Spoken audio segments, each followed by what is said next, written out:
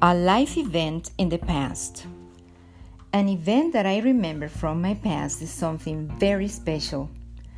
It happened about 30 years ago. By that time, I was living in Quetzaltenango, Guatemala, Central America. I often dropped by my grandparents' house.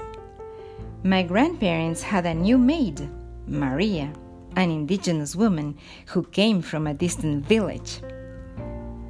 Since I spent many hours in their house, I was used to seeing Maria doing her daily chores. As the weeks passed, I happened to notice something weird about her. I noticed she was getting fat very, very fast. So I went to my grandma to tell her about it. She hadn't realized it until that day. She told me that maybe it was due to the good food and milk Maria was consuming since she got to Xela, because she came from a very poor area where people were starving. I thought my grandma was being very naive because it was clear that Maria was pregnant. After 2 months, Maria's belly was so huge that my grandma finally said, "I think Maria is pregnant." So, I was right, even though I just implied it. My grandma talked seriously to Maria and asked her why she didn't mention anything about her pregnancy.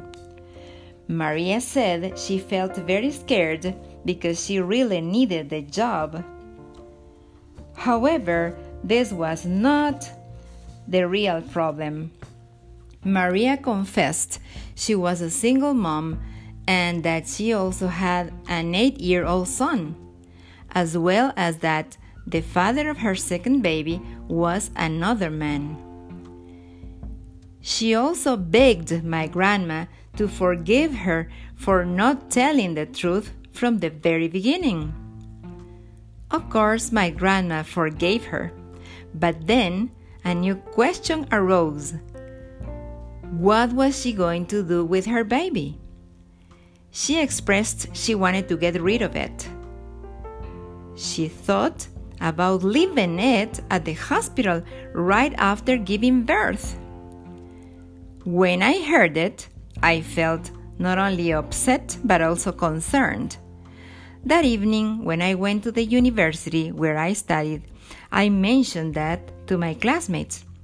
One of them, who was a member of a Christian American-sponsored church, told me that an American couple who came constantly to Guatemala was looking for an indigenous Guatemalan baby to adopt it.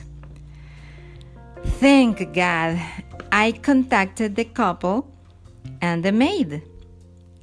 They had various interviews where they decided to take care of Maria's pregnancy control in the best private hospital if she gave them her baby. Finally, the baby was born and was adopted by them and taken to the United States. Nowadays, William Jefferson is a successful professional American citizen. That makes me feel proud of myself since I helped a human being to have a better life.